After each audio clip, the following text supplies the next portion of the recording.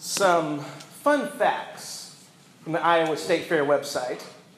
The heaviest pigeon ever weighed in at the fair was 2 pounds, 7 ounces. The heaviest boar was 1,335 pounds.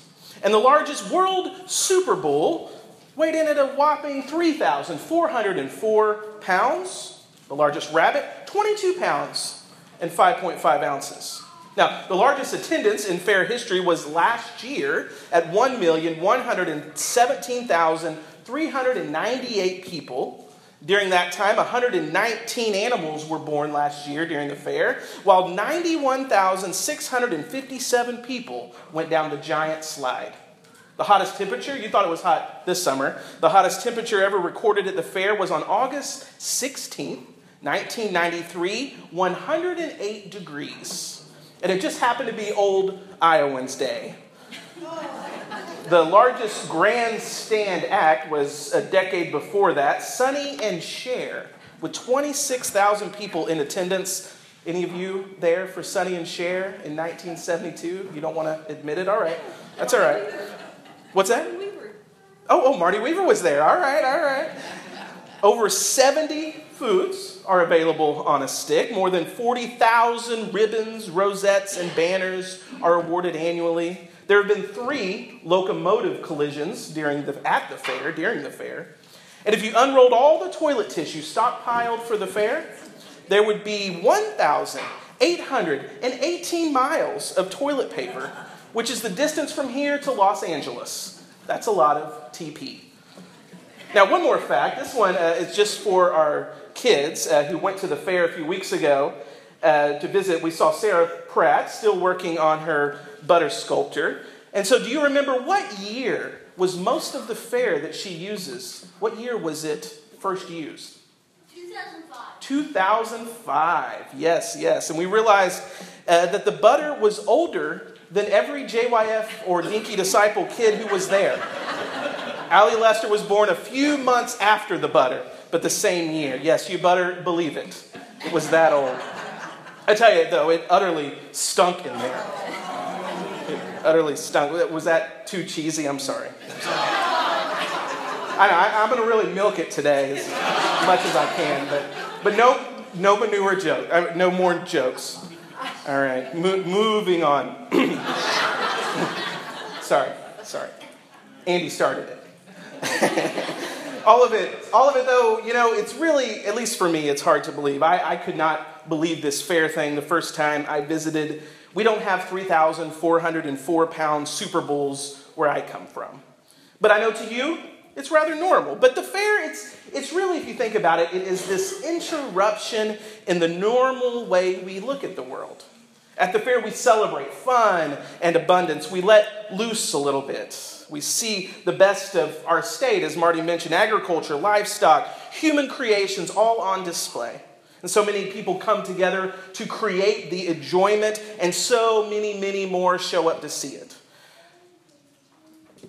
And in that crowd, as you walk around, there's people who look like us. But every line of division that may exist is crossed as we all come together and celebrate the wonders of our world. And there is so much to celebrate. And yet this isn't the story we normally tell. The normal story is one of fear, one of that suggests that the world is just getting worse and worse. The violence is everywhere. Lock your doors, guard yourself, don't trust, don't hope, because there's terrorists, there's Zika viruses, there's violence on the streets, and there's poverty, hunger, there's political tensions that just get worse and worse, racial tensions that just get worse and worse. Watch 24-hour cable news, and it's hard to believe there's any good left in the world. It's easy to let doubt and cynicism just to take over. Go to the fair if you want, but it's just an escape from the real world. In the real world, there's so much need, so much suffering, so much fear. How could you celebrate? How could you hope? How could you even believe? Now, belief is the kind of theme of the passage that Margot just read for us, and it's kind of surprising, really, once you think about it, because this passage comes right in the middle of the Gospel of Mark. And certainly by now, after all that Jesus had done, you would think that everyone would have no problem believing. And yet here's this story. We skipped a few stories between last week's text and this week's text, but right immediately before our story today was that great story of the transfiguration of Jesus. When Jesus goes up the mountain, the core disciples are right there with us. Their eyes are opened and they see Jesus glowing with all his true glory. After that religious high, they come down to the rest of the disciples, and then they find a mess. A man had shown up while they were on the mountain. He had a son who was possessed by demons. The boy can't speak. He's had these violent seizures since he was but a little boy. His father is desperate, and so he, on a whim, hears that maybe Jesus could do something about it, and he shows up, but Jesus isn't there. Only his disciples. Now, give them some credit. They try to cast the boy's demon out, but they can't do it. When Jesus arrives, the crowd is in an uproar. The disciples are just, they don't know what's going on, and they get into this argument with the religious leaders. What a mess. And Jesus' response, "You faithless generation, how much longer must I be among you? How much longer must I put up with you bringing to me?" That kind of sounds like something we parents might say to our children this time of year in the summer. How much longer must I put up with you? Jesus, like a parent to children, is upset at his disciples. The man interrupts him. "If you're able to do anything, have pity on us and help us." And Jesus, again, kind of exasperated. "If you are able, all things are done for those who believe." Immediately the father of that child cries out, "I believe, help my unbelief."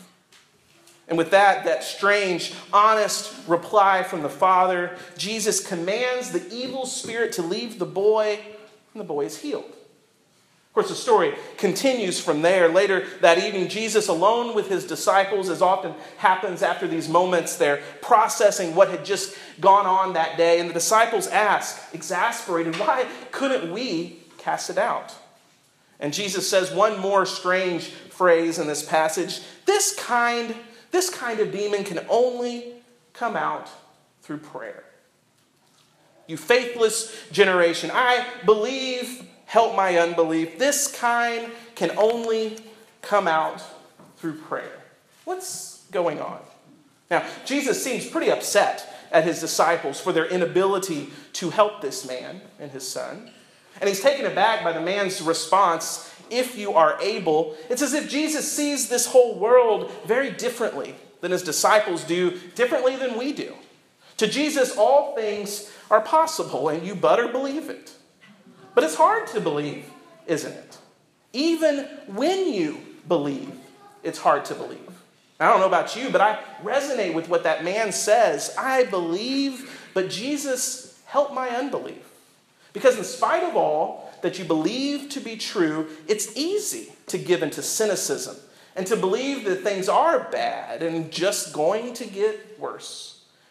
To believe that there is no real hope, at least not in this life, that what Jesus promised and what we pray for, as we did just a moment ago every Sunday when we say the words of the Lord's Prayer, that it is but a dream, or maybe at most a promise fulfilled once we die, but not here, not in this life, in this world as it is now. Is there any hope?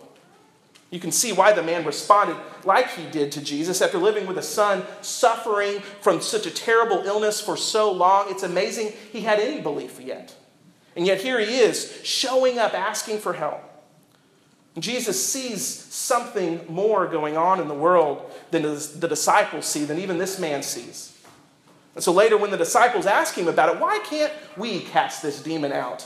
He tells them this kind can only come out through prayer. And I'll be honest, I have no idea what Jesus is talking about. I read some commentaries and they didn't help either. But I'll give it a stab. This is what I think Jesus is saying. I don't think he's giving us a secret prayer formula. Just pray this and everything will go well in life.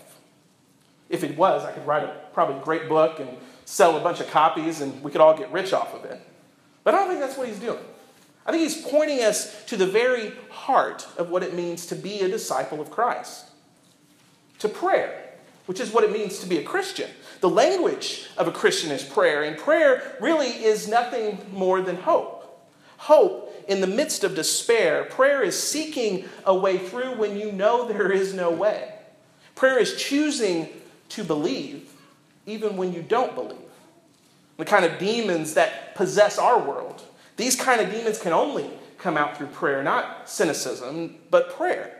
Trusting in the midst of the face of evil that God is still working something beautiful in the world and something new. Prayer is believing that God is always more powerful than the evil we face. And this is the good news. This is the gospel we proclaim, but do we believe it? Now, it seems everywhere you go in the store lately, whether it's Target, Walmart, Hobby Lobby, everyone is selling something with this quote emblazoned on it. You can decorate your whole home with this quote alone. Believe there is good in the world. Have you seen that? Believe there is good in the world. And I Googled it. I tried to find the source of the quote because it's always unattributed, and I couldn't find who first said it. But there was this quote that I ran upon from Anne Frank, and maybe it came from her. You remember Anne Frank, that little girl who wrote the book, we all read it in grade school, The Diary of a Young Girl. She wrote in the 1930s during World War II while she hid with her Jewish family in Amsterdam during the Nazi occupation. And she saw a lot in her young life. The evil in her world was so much more palatable than what is in ours. And yet, her response was this. In spite of everything, she writes, I still believe that people are really good at heart. I simply can't build up my hopes on a foundation consisting of confusion, misery, and death. I see the world gradually being turned into a wilderness. I hear the evil approaching thunder, which will destroy us too. I can feel the sufferings of millions, and yet, if I look up into the heavens, I think that it will all come right, that this cruelty too will end, and that peace and tranquility will return again. It's as if she's saying, I believe. Help my unbelief. Is there still goodness left in the world? Is there reason to hope? Is there reason to believe? Because there's so much that would say no. Such evidence to the contrary. But Jesus asks us today, do you believe that he is able? Do you believe that there is good in the world? Do you believe that hate and evil and violence will not win? And do you believe that death cannot stop God's love? Do you believe that Jesus working in this world and working through us can bring good and can change the world? And your best answer may be like that man's answer, a simple, honest prayer. I believe, but help my unbelief. And if that's your answer, that's enough. Because that kind of prayer, that's the kind of prayer that casts out demons. That's the kind of prayer that changes the world, and you better believe it. Amen. And as we approach the communion table once more in celebration today, one more song request. 13. Number 13. Great is thy faithfulness. We'll sing our first verse and then we'll share in communion together.